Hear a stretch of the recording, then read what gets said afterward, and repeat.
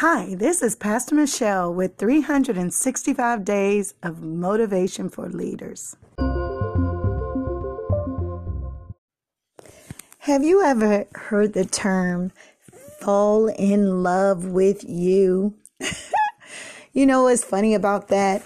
You think that it might be narcissistic to love on yourself or to treat yourself well, but on the contrary to that, it is important that we love ourselves and treat ourselves well. Why? Because if we don't love ourselves well and treat ourselves well in terms of mind, body, and soul, we'll end up running around in life as a machine or as some sort of robot to everybody else's expectations.